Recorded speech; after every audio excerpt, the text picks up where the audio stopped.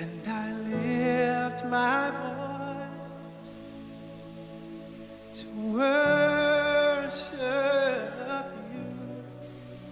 Oh, my soul, rejoice. Take joy, my King, in what you hear,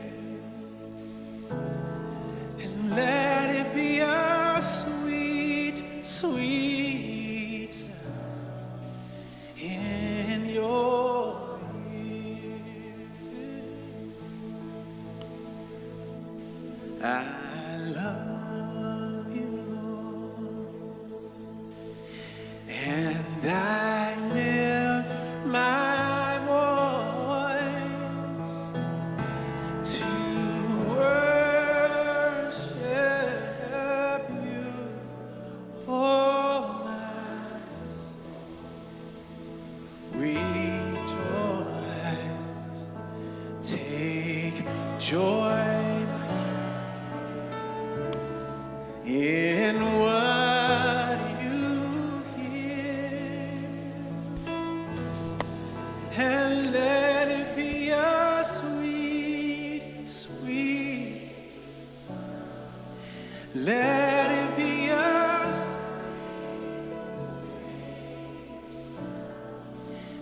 let it be a sweet, sweet sound in your.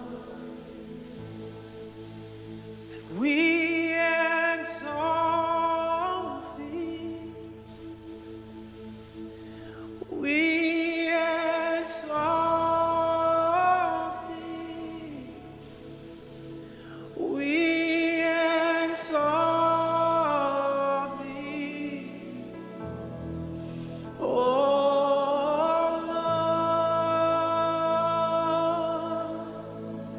Lord, we exalt. As our words come All over out this room, and how our words sing we just come out of our heart is so important. Jesus.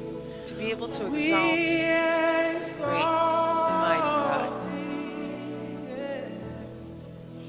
It's a beautiful blessing to be able to come and Oh worship God in a day like this, Lord, in a we beautiful day like this, the day of an from the opportunity for you and for me to be together and we to be able to come to the presence of the Lord. Thank you for connecting yourself. It's a beautiful day, and through Monica Go, it's a way that we just justify ourselves to come, say, "Hey, Father, here we are." And it's a beautiful thing when we're able to come to His presence and just thank Him for everything that He's doing. I want to welcome you today, wherever you are in the world, and beautiful, beautiful the things that have been happening with our friends in different nations that are coming that have that sense and that sense of need of God. And don't we have to go back to the basics? And basic things are so fundamental in our lives. We strive for greater things, but when we don't have that fundamental, that basic, that simple thing, you can't build up to the rest.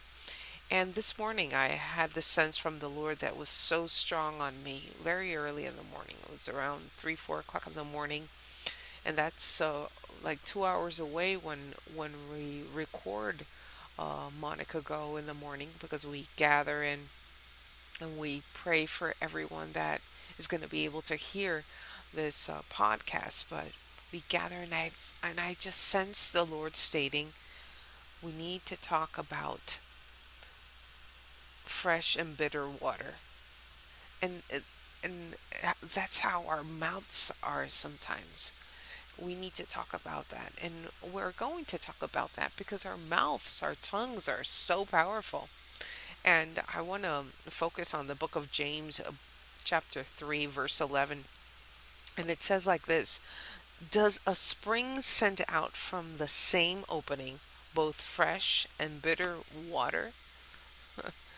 Here in the area where I live in Orlando, and we're very close to water everywhere that we look at. You know, we have the sea to the right, the east coast, and then we have the Gulf of Mexico to the west coast.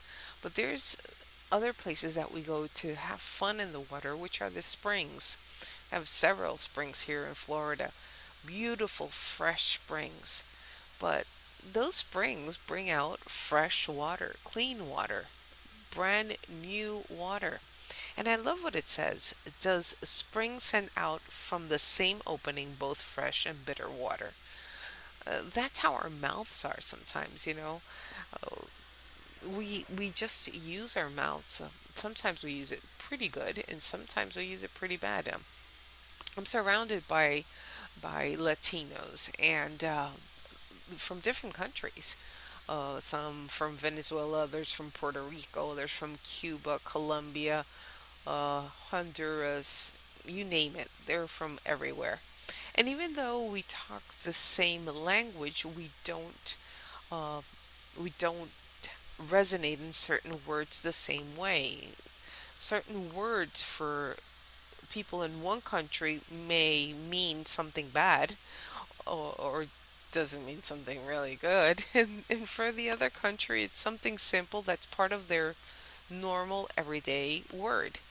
And when you figure it out, and when you're around people like in a melting pot, you need to, see more the intention of the sentence more than really what the word is all about. So words are really powerful. Words are very determined in our lives. Tell me about when God made this world. He did it with the power of his word, and he created it all so beautifully that at the end of the day, when he finished up everything, he said, "This is pretty good. This is really good." He saw his works as good works, and he was preparing everything for you and I. Now, do we prepare things for God? Do we prepare everything for God in a sense or in a way that what we say pleases him? Do we please him? You know that sometimes we criticize people with the same people that God even made. I know it's sometimes pretty hard. You want to kind of like drag somebody by the hair because they did wrong to you. Yeah, I understand that. I have had the urge and the feeling, and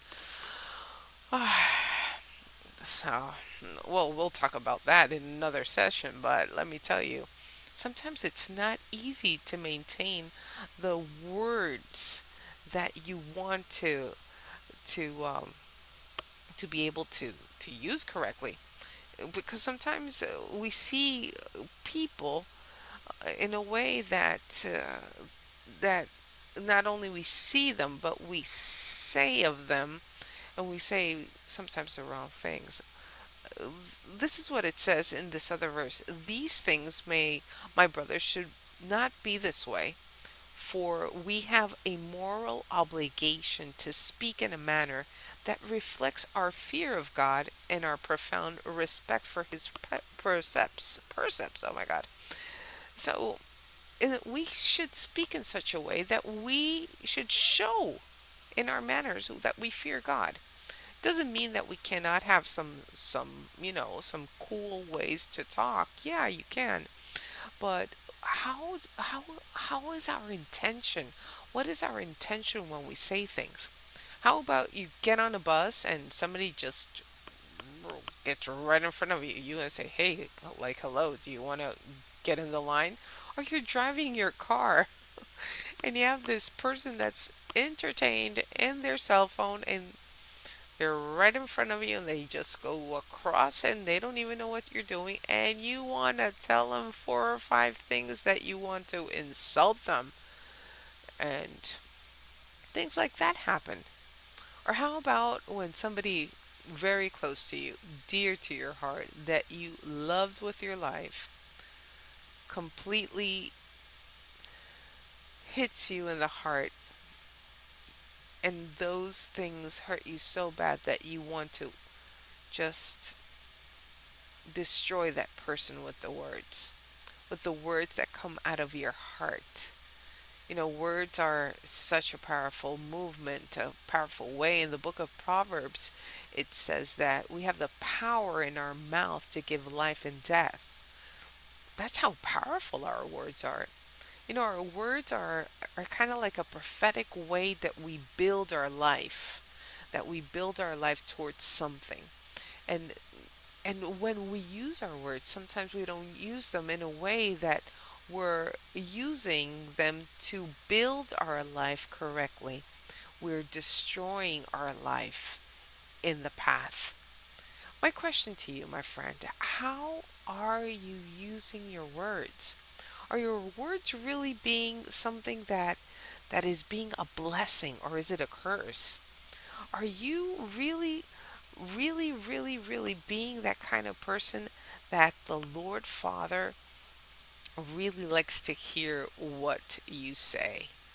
You know, we're so convinced, and I'm super convinced that every time that we're recording a podcast, that we pray for you, we believe completely that God listens to our words for you. We intercede for you. We pray for you. And we're so convinced about that things are happening. My question to you again, what are you doing with your words?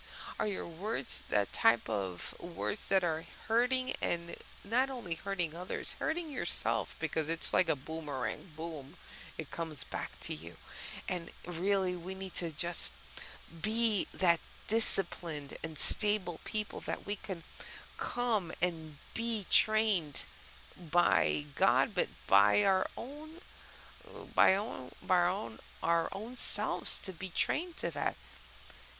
No one can tame the human tongue. It is restless and evil. It's undisciplined. It's unstable, full of deadly poison. But if it's tamed, and if it's organized, if it's done in a way, it'll change your life. It'll change our life. It'll change our lives. Words are like a spark that just could start a full fire in the forest. How are your words? How do you come up to people? Do you bring them the good news, or do you bring them gossip? Do you bring them a lot of good information? And they say, when you come in through that door, do they say, "Hey, there comes this person. Hey, how cool." Every time that person comes in, they will always have that great energy. They say the right things. I love the way she pumps me up, or he pumps me up. I love the way that that person handles him or herself.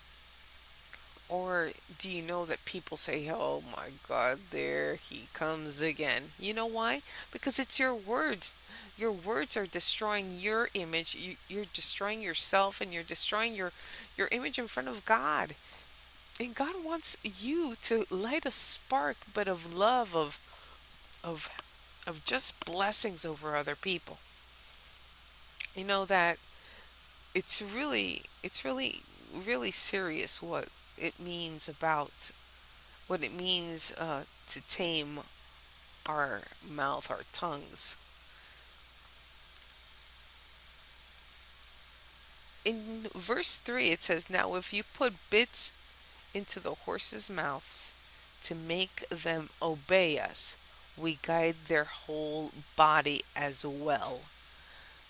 The horses have those bits in their mouths so we could turn them to the right, turn them to the left. In their mouths, that little bit of something that goes into the horse's mouth could tame the horse and be in control of its whole body. Now, God is comparing that to what could happen to you and I when we tame our own tongue. God even talks about in that book of James, if you read the whole chapter, that we will be called a perfect man if we are able to tame our tongues in that way. Is your tongue a tongue of blessing, a tongue or a mouth that brings out blessings to others? Or is it that mouth that is full of bitterness and full of hatred and full of words that can't even come up to to the roof of your house because God doesn't want to even listen to that. You know, the intentions of our heart are really important. And God wants your mouth and your tongue to be that fountain of spring fresh water that brings blessing to others everywhere you go. You know, it's not easy if you have a habit of not doing it right. But let me tell you, if you start today, you'll be able to understand the greatness of God with the power He has given you to be a blessing, and not only that, to be blessed. So if you start today, and we start today, because don't we all have to correct something in our world? Yes, we do. In the long run or in the short run, we'll look back and we say, wow, I've changed so much. My words have been sweetened suddenly, and all the bitterness has gone out. So I think we could give it a go. We could give it a go together because God already gave a go for us. You have a blessed day. Bye.